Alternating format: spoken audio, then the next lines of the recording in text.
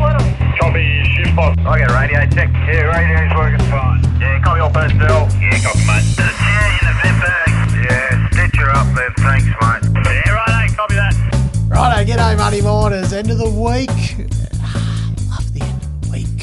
Hope everyone enjoyed part one with Sammy Berridge, and just because we love yous, we're going to let yous listen to part two. The kind of people we are. Now, part two is where we are, as we said, part one, big macro. Part two, stocks and Just more stocks. It's bloody good, mate. We go on the lithium billionaires, what Sammy thinks they're up to, why Genesis and Pilbara are the most shorted stocks on the ASX. Orabanda, I wanted him to explain to me the Orabanda story. Yes. One of his biggest holdings. Explain, defend, whichever one you want to look When at. you asked that question, did you know that he'd been a big Orabanda shareholder for a long time? No. I would have asked it anyway. I still would have asked it because I want a bloody explanation. Yeah, well done. So It was a good answer. Leonora consolidation, what he thinks Silver Lake's game plan is. What are they up to? Yep. Will they do that Christmas Eve takeover offer? Paladin versus the Sprott Physical Uranium Trust. That was a good chat. Yeah. And a bloody ripping and allowably extended overrated, underrated. Yeah. It was sentences instead of words, but his sentences were bloody good. They were. It was an acceptable, elaborated edition of overrated, underrated. Well done, Sammy. Bloody love it. Now, all these, he has got a bit of an underground mining fate, like between Genesis, Orabanda, a lot of underground mining. Resonates with me. It does. The thing about underground mining, boys, What's that? you can't walk down there without some ground support in the backs. And you know who the household name for ground support is? DSI Underground. There you go. It's like, I would say DSI are like Band-Aid. It's just like if you want to fix a wound, you get a Band-Aid. It's the generic name. That's what DSI are for the ground support industry. I think you need a better analogy because like a Band-Aid gets wet and it falls off. But their mesh and bolts, mate, they're Stays forever. It's like a permanent Band-Aid. Yeah, it'd be like chucking bloody like that horse tape, like heavy duty shit. Yeah. Heavy duty. Leading supplier for the underground mining and tunnelling industry. 3, as we can see here, mate, manufacturing facility. We've got to go get that split sets and stuff from Kewdale to stack on our wall. They're in Kewdale, they're in Brisbane, they're in Newcastle.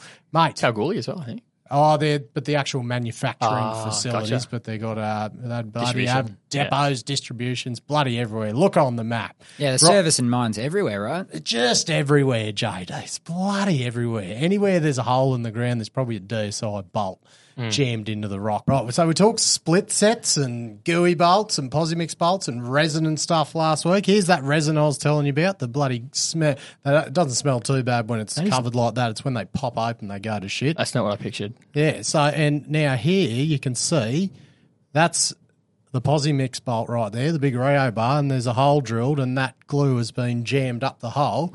So then you put that up there, then you spin the bolt in and that's what mixes the resin and that's the load transfer mechanism to the ground. That's one in action. So there we go. Right now, It's impressive, mate. It is. Now, to be rude not to share a bit of jumbo porn. Procured from an operator. I think this operator knows what he's doing, actually. Check this out, boys. Here's some split set installation in action.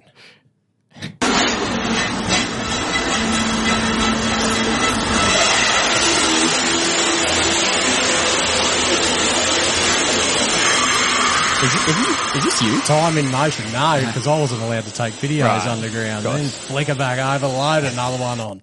How bloody good is it? Time in motion. You got to get the boom drilling before you jam the bolt in. You're wasting time. You got 2 booms. You want to be bloody using them at all times, boys.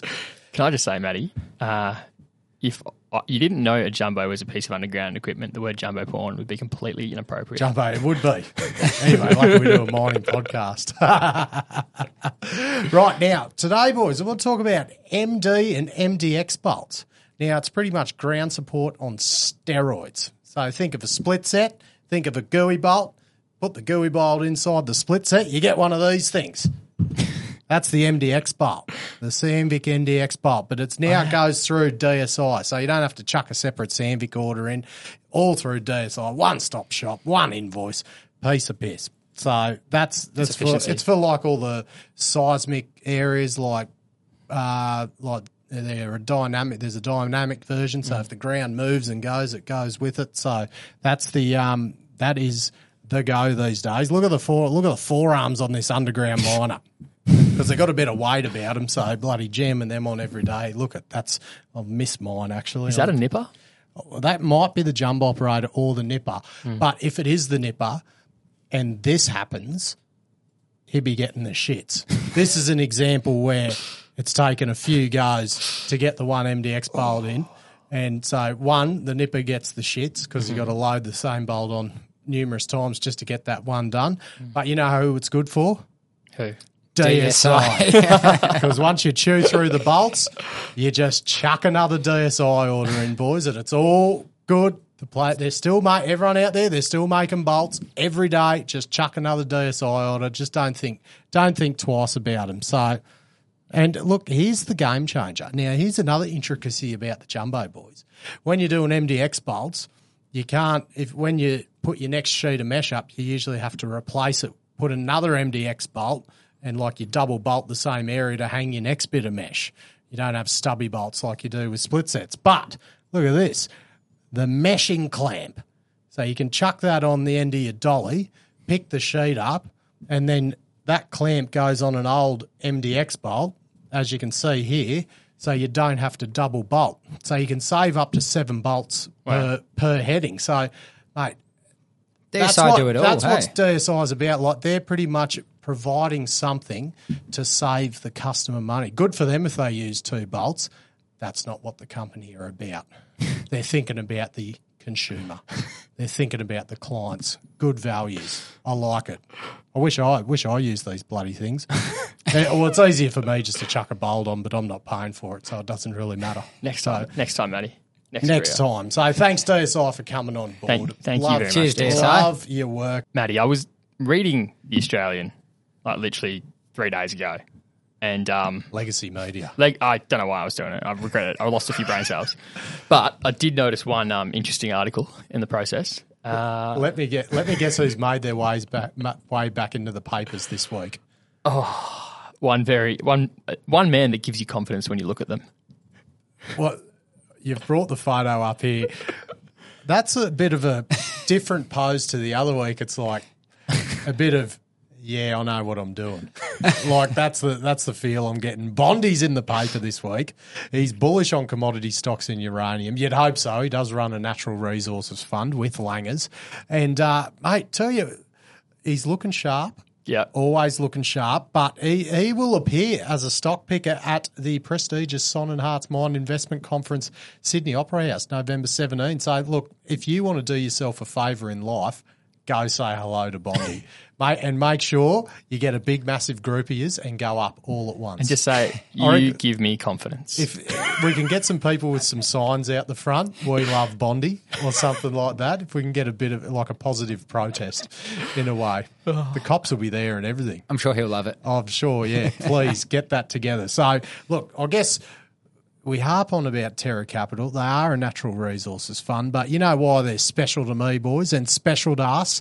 From the early days of Money of Mine, they got in touch, and from then on they've been either come on for interviews, they've helped us grow our network, they've always offering good business advice, resource advice, and it's people like that in the industry that and have let us made talk whatever the hell we want. Exactly. Like no input on our content. And believe in what we do. They've flicked us a bit of sponsorship, and it's organisations like this and many others that have helped us, that have helped Money of Mine become what it is. So I don't want to tear up or anything, but look, we cannot thank them enough. It's a testament to the blokes they are, and DK as well for coming on for the rare earths. So bloody mate, we'll be doing it for free next year for them. We love them that much, but we really appreciate everything that people like Terra and all the other mobs have done to rocket the show to where it is now. We sure do, mate. Yeah, love it. Thanks again, Terra Capital. And we've got one more special thing to reveal before we get into the interview. I was thinking, is JD taking the sponsorship too far again? What's the go, mate? Well, Trav put a little riddle toward us about a week ago now, and I think he completely forgot to reveal the answer personally, but he's been reminded. I did. And the riddle was the answer was Luna. Everyone in the comments got that one right. Well done. I think the thing that threw people off maybe was like what are the 3 projects that came about from the assets that they kind of disposed over the way. Yeah. So they did like a farm out of some of their ground to Creasy Group. This was when it was Apex Minerals, and that ultimately became to Sirius, and that ultimately became Nova, the Nova Discovery. So that's one. Another one was they sold Galena, and that obviously, there's the Abra project, and that's Galena, and that's a mine now. And the other one was the Salt Lake, the brine rights to the SO4, and that became a mine. So 3 mines there in the last 10 years from those projects. Became a mine. 1 out of 3 good ones. It's a loose term. Yeah. Well, 1.5. So they got 66% correct. On that note, lads, should we share our Let's part 2? Part 2 Sam with Berridge. Sammy Berridge from Perennial. Let's go. Well, on that point, let's have a yarn about the battle of the billionaires in WA lithium. I think it's like I said to the boys this morning, like this is like the M&A story of the decade in a lot of ways. Like, you know, what a time to start a bloody mining news podcast. We thought the battle for Leonora was interesting enough. Like this is mental. Like big personalities, billionaires, and they're like fighting it out. Like we've talked about it ad hoc, I don't need to rehash it here, but what do you make of the strategy of Gina and Chris to kind of disrupt deals by blocking stags across WA's hard rock lithium assets? My understanding... How long you got? I think my big picture understanding about what, at least what Chris is up to. Gina's a bit harder to pick, I think, because she's keeps very much to herself, but my understanding is that the view, within those entities is that the production side or the production forecasts for lithium out in time are just not going to be met. So a lot of these brine projects, some of these direct lithium extraction projects, some of these more conceptual projects, which a lot of brokers and consultants have built into the supply side of their model, just simply aren't going to happen. Whereas, spodumene in Western Australia, it's a permitting, security of tenure and all that, and path to export are all reasonably well assured. That's where more supply is likely to come from, and certainly is lower risk. So I think that's their thinking, and because that the supply for some of these, more eccentric projects, let's say, is likely to disappoint. So they're happy to bid some of these exploration discoveries up and secure more supply for their plants they've got littered around the place. And do you think like the strategy of just buying minority interests without necessarily having a view to get 100% control, like what do you make of that strategy? Do you think it's kind of having your cake and I forget the saying, you know what I mean? Having your cake I don't know. and eating it too. You're just eating someone else's cake. Yeah, literally. So I was eating my cake. Now can I have your cake without paying for that cake? I mean, the details of execution, I really don't know. So, yeah. I mean, it's clever. Like, is it? Yeah. You got to it's come out as goes against, I'm sure, what is considered normal for all your time in the finance world. Totally. Yeah, I mean, and because some of the mark-to-market losses on what some of these well-heeled investors have bought, and then seen the price subsequently roll over. I mean, they're underwater by a lot of money. So how are they going to make that back? What is their strategy there?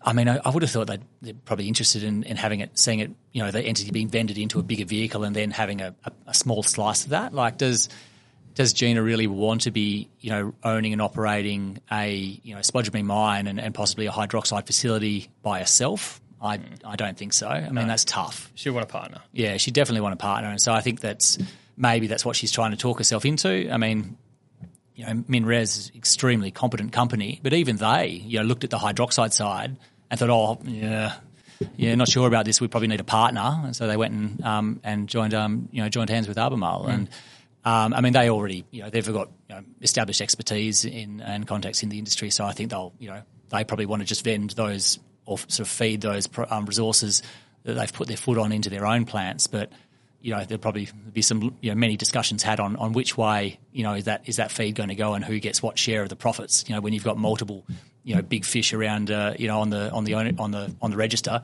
trying to all sort of push their own self interest. What about we spoke about Delta yesterday? Like, what are your thoughts on that? They had 60 million already. They're raising another 70 at a further discount. 50% down from when MinRes bought in. Underwritten by MinRes. Top-up facility that lets Gina buy. Pretty much every stage of that raise was Insto favouring settlement MinRes before in some the way. AGM, which, hello, might give outsized weight to MinRes and Gina to ensure the resolutions to get two people to the board pass. Yeah. I'd love to be a fly on the wall when Chris and Dave Flanagan were having a chat about which way things were going to go here. But you and I both, mate.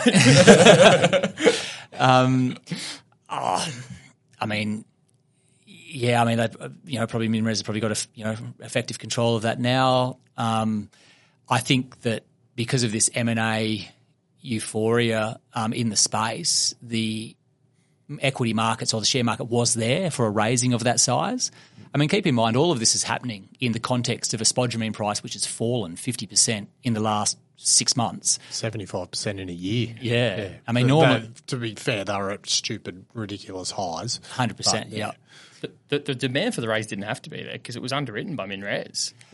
Oh, yeah, that's true, but I don't know if they got hit for all of it. I mean, maybe the broker wants their sub underwriting, and they probably would have shown the book into Min and said, "Oh, we'll sub underwrite the." Well, that was the interesting thing, right? It wasn't underwritten by the broker. It literally there was no sub underwriting where it literally just said underwritten by MinRes, not underwritten by the joint lead managers. The JLMs didn't even get an underwriting fee. They got 3.5 total, but that was on the placement and stuff. But it was MinRes in their outright capacity as underwriter. Oh, but generally speaking, the brokers they might sub underwrite the whole lot, but they don't have the balance sheet to take that if they get hit. So totally. they'll then pass it on to other people. Totally, but it's normally the broker who intermediates the underwriting. So the underwriter is Canaccord or whatever, right? In this case, it was Bell Potter and Canaccord. Normally, they're named as the underwriter, and they'll sub underwriter to Tribeca, Regal, whoever. Yeah. In this case, none of those parties involved, just MinRes as underwriter. Well, I suppose from an optics point of view, if they want, if MinRes didn't want to get hit for the whole lot,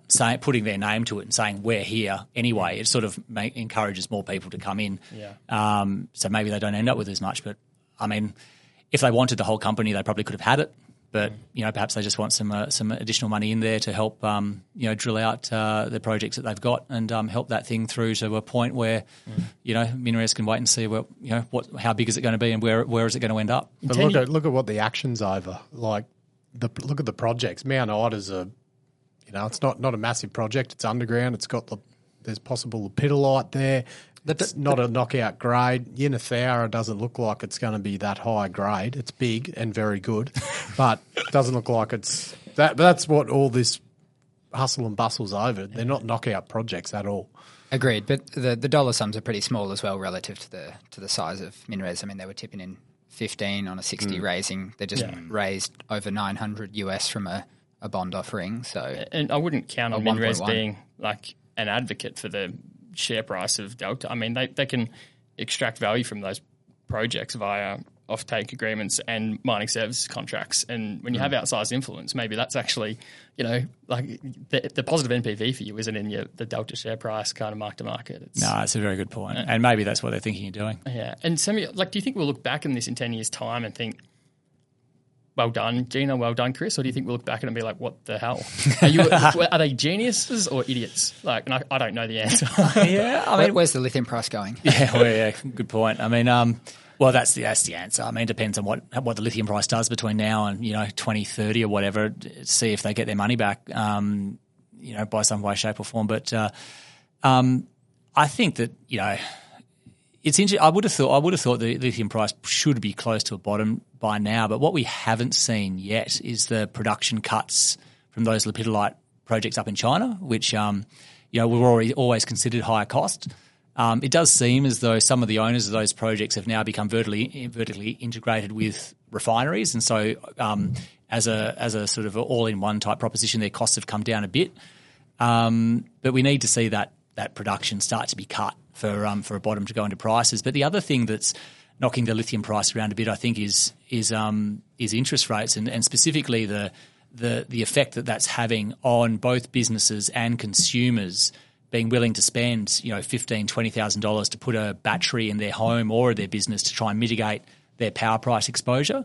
When money's cheap, you can debt finance these things. It probably makes a bit of sense. But when, all of a sudden you've got to pay 6 or 7% on these projects, and power prices in Europe and the US have come down recently, all of a sudden the argument for stationary storage is not as strong as what it was. And I know most people talk about lithium with EVs in mind, but I think my understanding stationary storage got to circa 8-9% of lithium demand, and was growing at circa 100% year on year for a while there. But just recently it's rolled over pretty hard, and you'd want to see that pick back up again, I think, to get some demand coming into the space. To finish off on this lithium chat, you know what I'm looking forward to? Tell me, buddy. Kathleen Valley starting. Because all we talk about at the moment is M&A, exploration. I'm looking forward to actually talking about a project in operation, because it's all just hypothetical speculation based on no paper rocks money. No rocks at the moment. So I'm looking forward to actually seeing that happening. Yeah. That's right. I want to circle back to uranium. So you'd spoken before how you're bullish uranium, but I noticed in your latest monthly that you'd actually spun out of Paladin and equity and into the Sprott Physical Uranium Trust. So firstly, what does that say about the valuation on equities at the moment? And secondly, what is the proposition or the upside you see for the physical trust? Yeah, it's a good question. It's nice to know somebody reads my monthlies. But, Mate, you've got your biggest fan here, mate. Everything you've said will be mentioned. We'll hold you to it. So the reason we did that is that, in starting the Strategic Natural Resources Fund, what we wanted to do is try and capture as much alpha or just outperformance as possible without all the volatility. And, resources and energies are cyclical sectors, and they can be very volatile, and investors don't like volatility. I don't like volatility. When you had a shit month in your fund and you're down sort of 10%, it's all you ever think about. Everybody would like things just to go nice and steadily from bottom left to top right. Obviously hard to achieve in practice. So, we did very well out of Paladin. We luckily enough got a bit of a slips catch in there in late May when they had that sort of bit of a kerfuffle around a mining lease in terms in Namibia. Yeah. So we picked up our position there, and over the next 5 months it did about, I think, 98% or something to where we eventually sold it. And the reason why we did sell it is because we model all these things, and if you build your Paladin model, you put in your inputs from the DFS, and then you sort of goal seek the uranium price to work out what MPV, also what uranium price you have to put into to get the share price. Yeah. And I was having to get to doing circa $110 a pound. Yeah. So if the equity is pricing at 110, whereas the physical is 68, well, we sell the equity and go buy the physical. Yeah. So we'd seen equity research reports come out, and they move away from net asset valuation because it's trading at 2 times NAV. We can't have a buy on it. And then they go to the blended 6 times and the blended 8 times, then the blended 10 times production in 10 years' time. That's just on an EBITDA multiple. It's just not blended at all. until it's back at a discount to NAV, and then you're like, oh yeah, 1 times NAV is the target price again. Yeah, so I'm assuming you are not using any of those lofty multiples 5 years into the future in your analysis. No, I mean I don't use multiples of NAV or anything like that. I leave my MPV where it is, and just because something's at a premium of NPV doesn't necessarily mean you sell it, but it is. I think it's handy to leave those anchors in there, because if you start adjusting these things, or you go to the the expiration line of your MPV and start dialing that up a bit, which analysts do from time to time, then you sort of a favourite of ours. Yeah, you can kid yourself that hang on, this thing's actually not expensive. So I leave all that stuff as is, and I think what I'd be more inclined to do is, well, hang on, if all these projects are trading on 2 or 3 times MPV, then what's my commodity price forecast? Is that right? Am I too low here? And you might go have another look at that, and then that's where could I be too low? Have I got the demand side of this wrong? Like, what's the market paying for that I'm not seeing? And then you can start to ask yourself those questions, and then you'll get to answers, and the answers the most important part of the answer is how much conviction do you have in that answer being right, and then your conviction in that answer should then determine how big a position is this in your portfolio. Because if you're like, I might be here, but it's 50-50, well, you probably want to trim some of that position and just sort of de-weight a little bit in case you're wrong. I remember when we spoke with Guy Keller, and he kind of articulated that the counter to that perspective, because it's like that's the rigorous approach. You value, you model it, and you think, geez, this is expensive on a relative basis by physical. The counter perspective is that as uranium price goes up, generalists allocate to the equities, and they have a mandate they can only buy in the ASX 200 or whatever the index is, and so they just allocate to the three names in the index, and they're not looking at price to NAV on them. They just it's a flow of capital. Were you thinking of that kind of counter thesis? Oh yeah, definitely. Yeah. So I mean, and the uranium ETFs have had massive inflows, and they, you look at the top positions of the ETFs. There's Cameco and Paladin, and Boss has done very well out of it as well. You need to be aware of who your co-investors are and how tight or how that money might be.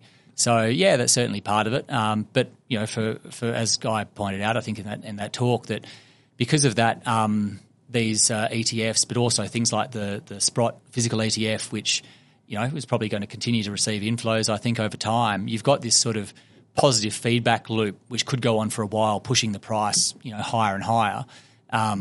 Eventually that bubble will burst, but it could, the bubble could rise a lot higher than where it is now before we see the end of the cycle. Yeah, bit of finance 101 from you boys, because there's going to be bloody dumbass miners like me listening. You should direct the question Sammy to the wins. This is going both ways. How does the MP fee of the projects, does that go into the NAV calculation, the sum of the parts? Is that how if you've got one project, is the NAV the MPV? Net cash position too. Yeah, factor in pretty much. So you've got your discounted cash flow of the project. So that's one line. Then you have your net debt or net cash. That'd be part of it. And then I always put in something for corporate costs, because that sits. They don't fully include that in the MPV. Never. Yeah. And then you might have something in there for exploration, but that. I don't like paying for exploration. I can get quite excited about it from time to time, but I don't like paying for it, because I've back as a geo, I've drilled plenty of holes and hit not much.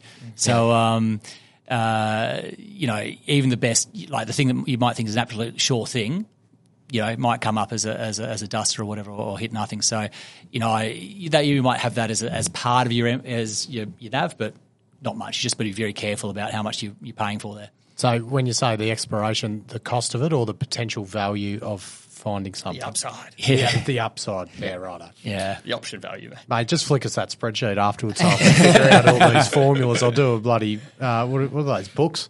Yeah. Mining Finance for Dummies. Maybe I'll be the author. We've got one on the shelf somewhere here. Oh, beauty. I was going to ask you if you guys had read all of those. I think the most of them, yeah. Oh, I've got to chuck a couple of Playboys up there. Sammy, I want to touch on another commodity we haven't spoken about today, copper. So holding you to more of the words you've written, Metals Acquisition Corp was a company you're following, and as a catalyst, you spoke of the potential or rumoured listing on the ASX that's meant to happen, was meant to happen around about now, supposedly going to happen Q1 of next year. I'm interested just to hear how you think of the catalyst being a listing on the exchange here. That just, I think, comes down to the valuation differential between the US market and the Australian market. So down here in Australia, the only big liquid copper producer you've got is Sandfire, and because you've got a lot of money trying to get copper exposure, I think what happens is the multiple that Sandfire trades on gets pushed up, I think higher than where it otherwise might be if there was a spectrum of investment opportunities to choose from. And Mick McMullen, the MD, is based in Australia. Nev Power's based in Australia, the chairman. I think Bill Beament was on the board, but he's stepped off now. He's an advisor, technical advisor. Yeah, so I mean, it deserves to be. It should be listed in Australia, and that was certainly part of the strategy long term. And my understanding, it's just taken a little bit longer to get some of the accounts audited, etc., and get the ducks in the row to facilitate that listing, which is probably an after Christmas type story now. But I'm sure it'll make its way down there, and that it'll be judged on its merits. But how do you look at investing in copper? do you? It's not like you don't have to invest in Australian copper, do you? No. Because you look at like that. Let's just use that Cobar area as an example. Like CSA is very high grade but very deep, and then surrounding stuff like Triton is not a outperformer for Aeris, and like that.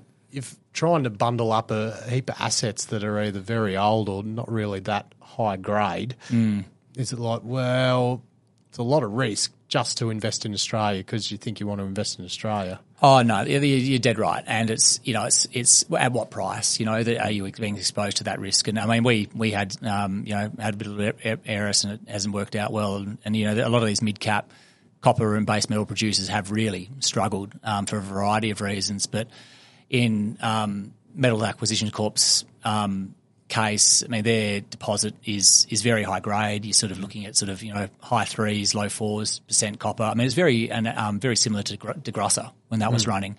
So they will be fine, I think, from a margin point of view. If they're not even at 1,800 metres or whatever it is, you still the grade offsets it. Yeah, when you got twice the grade of everyone else. Yeah, and I think that through Glencore's ownership of that, they didn't do a huge amount of drilling laterally. So I think the new owners have found some pretty decent hits, sort of adjacent but higher up.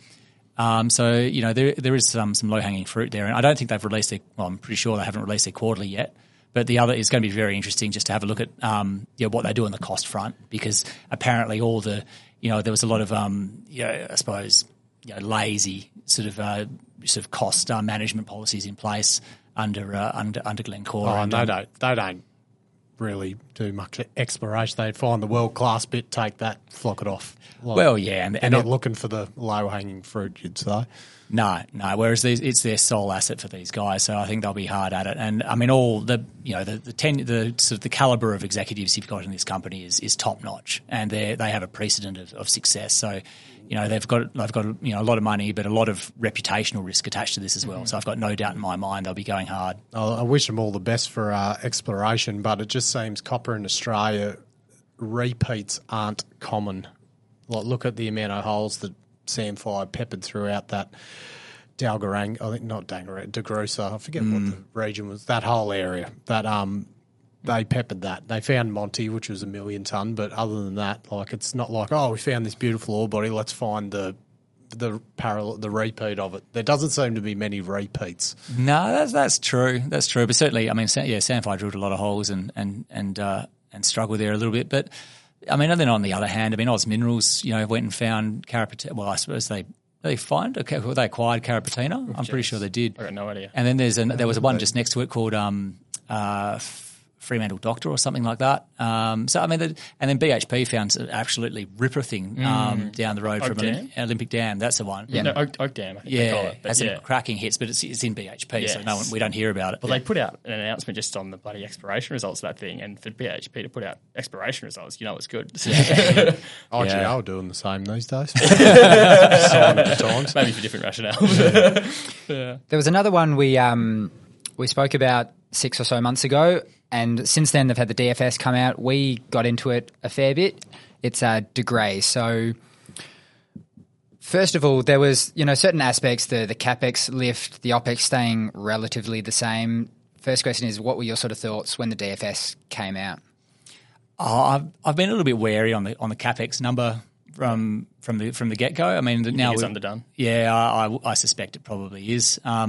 I mean, it's very hard. I mean, you've got to have a bit of sympathy for these management teams here when prices are moving around as fast as what they are, and also wage costs as well, which does make it very difficult to estimate. But it's not a straightforward ore body. I mean, it's just not a stock standard CIL. It's a little bit more complex than that. So, they've got the contingency in place, so hopefully it doesn't go over too much. But I mean, it's anybody that builds a new project these days, it's sort of a given almost that it'll slip a little bit. What's the end game there? I mean, like that presentation they put out with the DFS, they're talking about like royalty finance. Like, if end game there is like get acquired by, an established player, why the hell are you putting in your presentation royalty finance? I just think they're desperate to talk down the ongoing equity requirement. So the last raise they did, what was it, about $1.05? Yeah. They didn't fully fund them through to production. They need a lot of debt and some other solutions there. They, from self-interest point of view, they'd want to talk down the equity component that might be required there just to try and remove that headwind from the share price. But the market's always is generally pessimistic on those sorts of front. They'll probably assume that there will need to be a little bit of equity at some point. But certainly if they did put a royalty over it, it would diminish the appeal. It's only a couple of percent, like it's small, but to a potential acquirer, I think they'd prefer to have it clean. I'm actually surprised that it hasn't gone yet, that somebody hasn't lobbed a bid for it. But who do you think the logical players are? It's $2 billion market cap. It's a pretty big bite. $2 billion, then you've got to pay another $2 billion to build it. Yeah, well, hopefully it's not a $2 billion capex figure, but I don't know, with 800,000 tonne box train. And in there might be the explanation on why no one's bid for it yet. Yeah, I'm not sure. But I think it's become a little bit too big for Gold Road. So that has to be somebody else. I mean, there were all sorts of rumours that Barrick and others were sniffing around, but nothing's transpired. You never know whether there's any substance to these rumours or not. But don't let that get in the road of a good story, Sammy. Yeah, what about like Newmont and Goldfields? Yeah, that's possible. And who knows? Maybe the strategy is to watch them get this thing into production, and if they do struggle with ramping up a POX plant, which is quite possible, then maybe that's when somebody might come in and as the second or third owner and try and make some more money out of it. But it's trying to second guess M&A is always tough. With the allocation to the green and the gold, like which part of the gold market are you most drawn to at the moment? Is it the undeveloped kind of ounces that can't catch a bid forever because you expect them to eventually rip as gold price rips, or are you actually looking for the cash flow producing? Probably more leaning towards the cash flow side of things. It depends what fund. Like I wear a couple of different hats. Yeah. Certainly in the strategic natural resources, we're probably more sticking with the producers. But happy to mention, we're regular frequent shareholders of Capricorn, depending on where the price is going. Ramelius, I think, is looked like they've got an outlook of declining costs and increasing margins, I think, over time. Got a lot of time for the management team there. I'll be interested to see who the new CFO is, though, by the way. Yeah. But then we might look at some of these turnaround stories like a sort of an Orabanda or somebody like that, which has done pretty well recently. And Luke Cray, who was a shining light within the Northern Star team, has come out of there and is running his own company now. I don't understand Orabanda. Please explain it to me. Like they've made a lot of money out of equity raisings and selling parts of their tenements, but they consistently got an all-in sustaining cost of $29,300. Sammy's been a shareholder for a long time. Please explain it to me. Is it all in the management premium?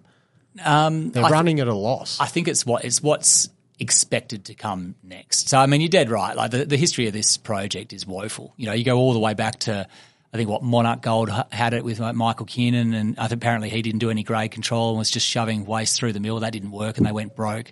Then I think Mike Photius at Eastern Goldfields got hold of it. Yeah. Tried to go into production too fast. I think he didn't have enough mine life, ran out of cash, went broke. Through the administrative process, came out of that, had I think another MD, his name escapes me now, which... There's David Quinn-Livin, and then there was Peter Nicholson as well. Yeah. No, I think and they had a tough time of it. But I think, Quinn-Livin should know better. He's been in the industry a long time. Peter Nicholson, he's a finance guy like me. He was with RCF for a long time. It's, you wouldn't, I'm investing in these mines all the time. But I'd never kid myself that I could actually run one. You need to know where I'm in that camp too. You need to know where your boundaries are. But I reckon Luke Cray is the guy. Oh yeah, got no question on the right man for the job. But why is the mill on? I think when Luke Cray took over, it was going to cost them a lot of money to shut it down, or they thought they'd just be able to scrape through. And so, you know better than most. Like, if you want to turn or change a mining plan, like it takes ages for that to eventually appear in a lower cash cost. So, Luke's been had his feet under the desk for about 12 months now. They had a bit of waste stripping they had to finish off in some of their pits, but that stripping ratio is now guided to come down quite materially. So I think it was about 8-1 in the open pits last quarter. I think it's meant to be coming down to circa 5-1 in the current quarter. So immediately, I think that's about $10 million worth of open pit mining that shouldn't be there in the current quarter. We'll find out whether or not in January when they release their quarterly. But then on top of that, because they've got quite a small mill there, they need to have high grade going through it. And, Luke's a fantastic underground miner. They're developing that Riverina underground. That higher grade feed will come in and start to displace some of the lower grade open pit feed and increase that throughput through the mill. So that means your production goes up. Your unit cost should start to come down because it's largely fixed. And then after that, you should have a little bit of breathing space to start to get into the exploration, which again I don't think you're paying for. I reckon the base business is probably worth circa 20-25 cents a share or thereabouts. But then you start to get into that 1,000 square k's or 1,100 square k's of tenure, which is littered with gold. It's not greenfields type stuff. There's drill holes all over the place. There. So that exploration, that's worth real money. I mean, it must have been kind of a crappy experience as a shareholder to watch parts of the farm kind of be sold down and then worth a bit kind of in hindsight as time's gone on too. Yeah, that's fair. But I mean, you look at it on a per share basis. I mean, you either get diluted to all of it if they need to raise more equity, or you miss some of it if they just sell off a little bit. But I mean, on that exploration, potential, it's not just the gold. I mean, we just saw Wesfarmers come in and pay, was it $26 million for the lithium rights there. So I think the question mark around this company is whether they had enough cash to see them through as you go through this turnaround period. And it's always tight. And as an investor, it is a bit of a nerve-wracking experience. But after that injection of cash, upon completion, they had pro forma cash of maybe $52 million, I think, and about $10 million of debt. So all of a sudden they've got plenty of working capital. Costs should be coming down, and they've got a pile of cash there to go look at that exploration. It looks like they've done a good job of stripping out everything they can and sold off.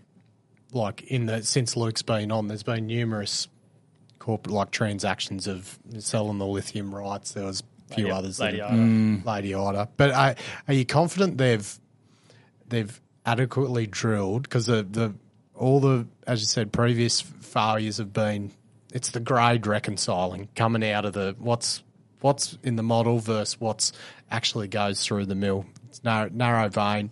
Have they adequately drilled it enough to give some confidence that it's going to reconcile when it goes through the mill? Yeah, I think so. I mean, last quarter, the reconciliation versus the reserve was pretty tight. I mean, it's only a quarter's worth, but I think after they had those reconciliation issues, they went and recut the reserve and downgraded it. But that's the base that we're working off now. And then moving forward, our underground feed should be an increasing proportion of the feed into that mill, and all that happens under Luke's tenure. So I mean, he watches this stuff like a hawk. Despite the fact he is an engineer, he knows his geology. That's for sure. So it's his name on the top of it as managing director now. So if there is a shortfall, it's going to be on him. Yeah, mate, and look, best of luck, because if you can be a success at a historically failed project, mate, hats off, I reckon. And just to keep yourself honest to that thesis, how do you, going forward over the next quarters, how many more chances do they get? When do you have to see, and by how much does all-in sustaining cost have to come down before you become a disgruntled shareholder? It's a good question. I think a 2 in front of it at least. Oh yeah. At least. Definitely. So I think the last quarter their all-in sustaining was about 2,950 thereabouts. So I mean, I'd like to see that down at 2,500 for the current quarter, and I think working back through the numbers I've mentioned already, I think that should be readily achievable. If it doesn't happen, well, you want to know why, and then how disgruntled you get will depend on that answer. But if they can get down to that, sort of level, and that's optically a $500 an ounce margin that they then have. Hopefully, as the higher grade underground feed comes into the operation, then those costs should continue to come down, and we judge each data point that comes in from thereafter on its on its merits. But do you think they're going to come into the M&A play around, because they're a bit they're west of Leonora, so they're sort of the closest thing to that Menzies area. Then you've got, a bit north, you've got Mount Ida north of it. Do you think they're going to come into play within M&A at all? Oh, not anytime soon, because Hawke's Point's still got 42%, I think, of the stock there. So, I mean, they didn't want to be 42%, and I was involved through the administration process. They bought the debt from Investec when things were dire, right? Yeah, well, there was no other bidders. Yeah. They were looking around like this stock was absolutely friendless, and they were the only people there. So, they ended up with more of it than they really wanted. But now that they've got it, and it seems to be, working. They'll hold on for a while. I mean, they were big investors in Capricorn, and they held on to that stock for a long time before letting any go. So I imagine they'll do the same thing here. And on the tangent that Maddie just touched on, when we last spoke, we spoke a lot about the saga of Gwalia, and you're still a holder in Genesis. Yep. So I just want to flesh out the thesis there. They've got this 300,000 ounces per annum gold. They don't have a timeline to that. They're getting their hands on Dacian, slow and steady now. How does that all come together, and where's the value uplift? They've got that, management premium that is well noted and well deserved for people like Riley, people like Mark Clark. But where does the story sort of go to from here? What gets you excited? I think the beginning of the 5-year plan, I think, is what I'll be most interested in. So in the last quarterly, those guys mined 900,000 tonnes of ore out of Admiral. And this is compared to the Gwalia mill's only got a throughput of about 1.4 million tonnes per annum. So already they seem to be producing, optically, a lot more ore than they need to fill that mill. And I suspect they're probably going to fill that mill faster than what the market expects. But we'll find this out with their 5-year plan. I think they were still about 400 short last quarter, I think. Yeah. But obviously there's that lag on what's coming from Admiral. Saracen way was always set expectations here and exceed. So I think you're right in that strategy. Yeah, Troy Irvin, I should give him credit here. I reckon he runs his guidance about 6 months behind where the operation is. He does it very well. But I think that's, filling the mill is it, and that's what they've said. I think it'll happen a little bit faster, and I think perhaps to a greater extent. So, I mean, I don't know how much it costs to increase the capacity of that mill from your 1.4 to 2 million tonnes per annum. I think it can get. I think I read you can get up to about. Talking about now, I think it's 1.7, 1.8 if you got a lot of open pit, a lot of oxide. Just the through, you can increase the throughput with the crushability. I think it was 1.2, 1.3 for very hard, and then there's that other end of the scale. So if they're chucking more open pit material through it, crushability will lift the throughput. Yeah, no, I think that was. Don't hold me to that, Raoul. not that you're responding to me messages anyway, so I don't care. We'll have him on one day. They've obviously simplified Gwalia, but because they're all in sustained income down significantly compared to what St Barbara were producing at. So it looks like they've gone in there, they've pinched a bit of management from other companies, and they've simplified, and they look like they're actually going to possibly make Gwalia not as bad as it was, and actually they might even make a little bit of cash on it. Yeah, I mean, because it's still 5 gram dirt. Yeah, that's exactly right. I was just going to say, the raw sort of potential there in terms of the grade, it should be doing okay. So I'd love to get a breakdown of where all these costs were going, but it can happen. But I think somebody like Rayleigh is he would have been down the hole and looking around and sort of going through. He's open pit. He's got the underground experts down there. You reckon he gets claustrophobic? Yeah, no, but from what I understand, there's a lot of the Gwalia ore body. There's a lot of things that you need stringent rules that you need to follow to make sure you mine that ore body correctly with the stress and the backfill and everything like that. It has to be, and you stop following those rules, things go to shit. And a lot of it's because it's a 40-degree ore body, pulling the footwall correctly, the drill and blast, and a lot of things, everything has to go right. And it sounded like a lot of those things, historical rules sort of fell by the wayside over time, which can happen in a technical department. if they're not enforced properly. And it sounds like they've got ex-Qualia personnel from that early area that know what those rules are. They're working there now and reinforcing that. Yeah. So I think if that and just looking at that last quarter's performance is probably an indication that it's been steered the right way. That's where a management premium comes in because that shit starts happening. Well, yeah, I mean, you'd probably patch up the relationship with the contractor there. I think McMahon's are still on site doing the underground, and I think I remember when I've forgotten his name, the previous MD that was in charge there. They got McMahon's had been on site for all of about 2 weeks, and they got blamed for the downgrade in the quarter or something like that. No, you did the Yeah, announcement. but typically, like St. Barb's had the Burncut had been there for ages, and they're like switching contractors. I'm like, well, Burncut's the most sophisticated and manned up contractor that you can get. So I don't know, stupid of a company to think, we'll get someone cheaper and they can do a better job than you. So But why is it the second most short stock on the ASX? Do you know? I think it's a really good question, and I've been scratching my head about that for a best part of a month now. My understanding is that there's it's to do with speculation that there's going to be a bid for Red 5, and so with a positive outlook for gold price and obviously having the quarter that they had, so things look like they're working well. I wouldn't want to be short the stock, and I think the only way that short sits there is if you've got a long on the other side with Red 5 to try and hedge out that gold price exposure. At a guess, I think that's probably a chunk of it. But then, there was that big wedge of short interest that sort of came in just after the index inclusion.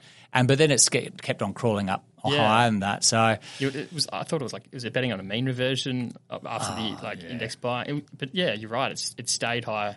It's I haven't had someone break it down in sort of a thesis where I can understand. No. So I mean, other than somebody thinking they're going to bid for Red, which I think is unlikely. I had heard another explanation in that somebody has used their stock as collateral for a loan someplace else, and so they had to hedge out the movement of that stock to borrow against it. That's one story I've been told. I don't know if it's true or not, but maybe that might be part of it. But in any which case, I mean, it's I'm happy to take the other side of that trade. I think at the moment.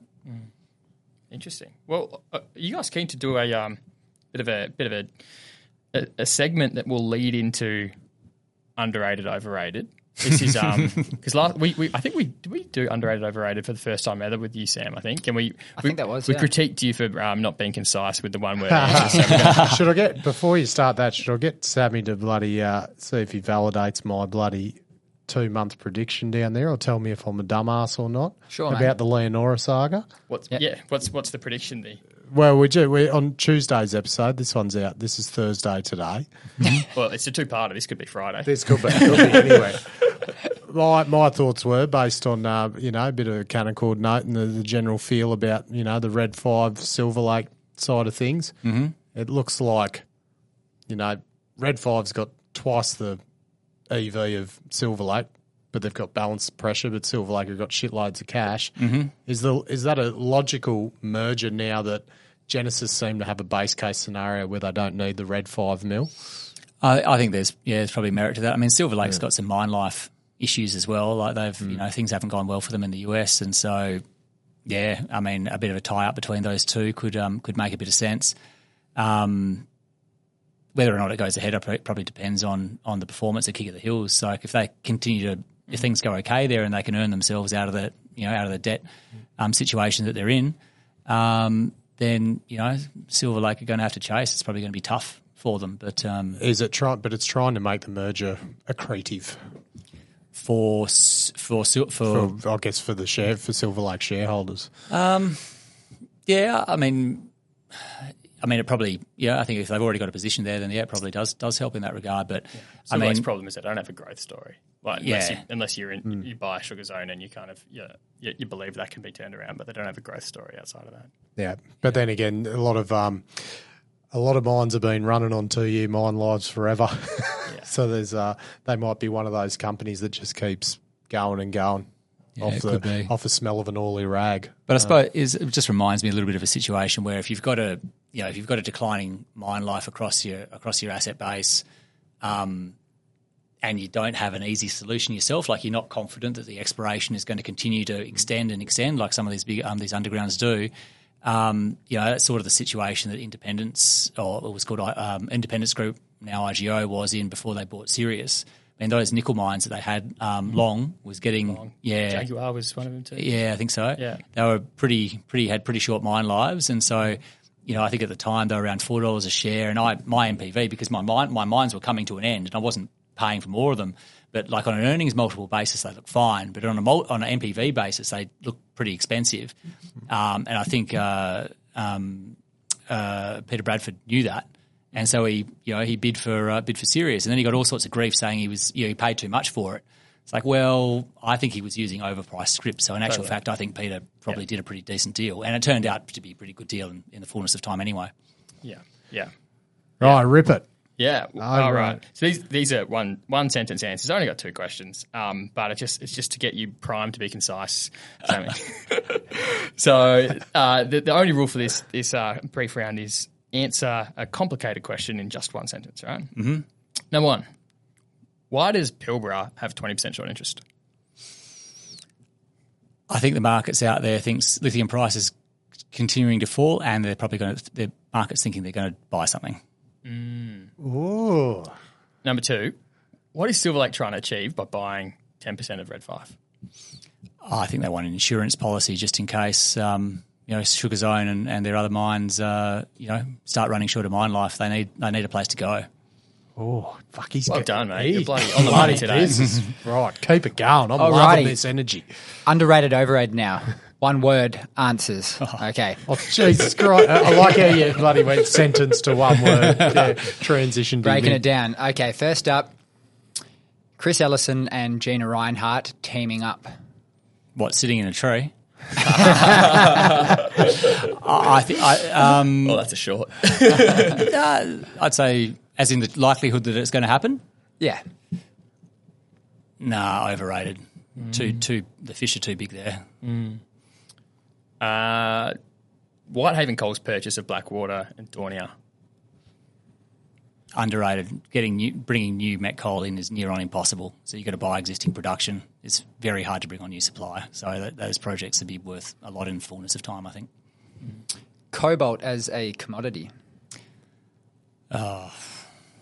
Overrated. That cheek lift was an overrated straighter. It's hard investing in commodities which are byproducts because the prices can stay very low or very high for fullness of time. Like it's tough. It's tough. Undeveloped hard rock lithium deposits in WA. Good question. I got to say overrated because of the run they've had.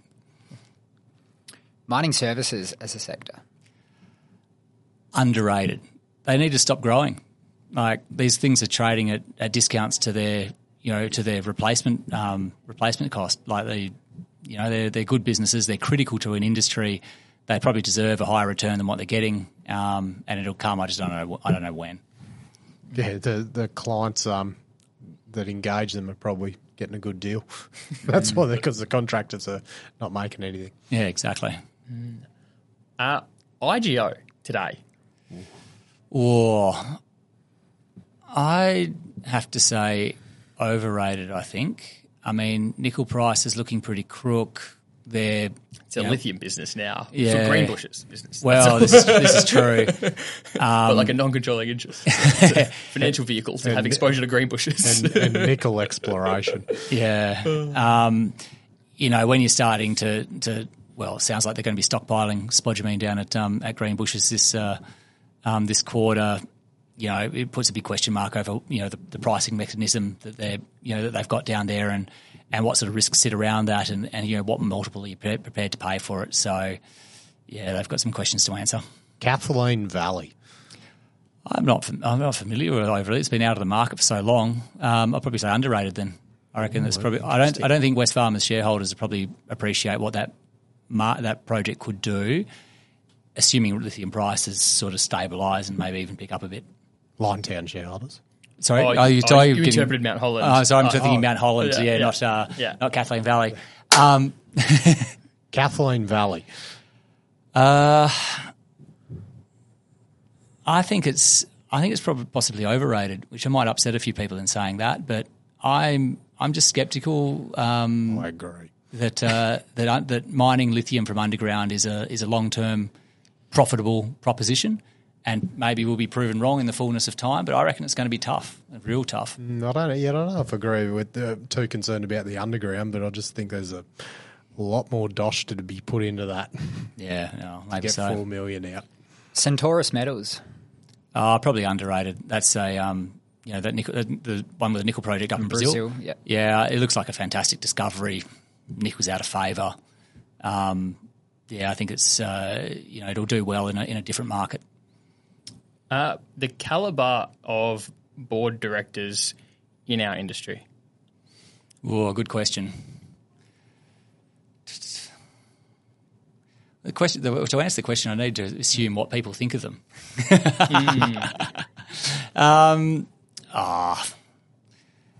I think I'll say underrated. I'll be kind. I mean, there are some excellent ones, and I think, as I said, like running mining businesses is tough, and there's a lot of executive teams out there which I think are quite good, but they struggle against some pretty, horrific headwinds in terms of sort of staff volatility of staff, sort of moving on and retention and things like that. They've got commodity prices which go up and down. They've got cost lines that go up and down pretty dramatically. It's a tough business. It's a tough business. The problem with keeping you to one word is I'm interested in hearing. Yeah, I'm actually loving the explanation. So Sammy's got his own rules. Keep going. It's all right. Another one I'm interested to hear your thoughts on. Is it underrated or overrated, the impact that laterite Indonesian nickel projects will have on the nickel cost curve? Oh, I think it's underrated. Like, there's so much supply coming up there, and I mean, nickel prices already fallen a bit, but they've reset the cost curve lower, and it's until those guys start losing money and pulling back on the growth, it's going to be tough. I think nickel could be in the doldrums for a little while. Alpha from shareholder activism in this current environment? I think it's underrated. I think that there should be more shareholder activism around. I think it's... you're me, mate. We can have a chat after. Yeah, I think it's...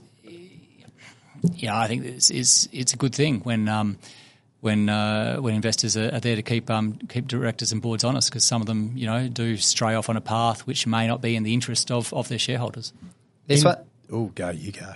This one's a one or the other, because I know you're active on both, but Twitter or LinkedIn? Probably X. Probably LinkedIn, I think. Yeah. I mean, there's good articles on both, but probably just, there is also a lot of rubbish on Twitter, but some of the articles from experts in their field that I've read as a result of flicking through LinkedIn, I think I find quite valuable. In situ recovery for uranium. As in where it's under or overrated. It'd be difficult to be overrated, I think. I mean, it's a big part of global supply, so I'd have to say underrated.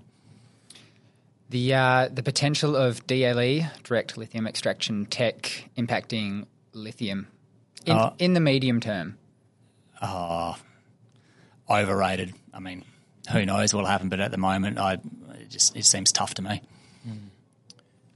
Vanadium.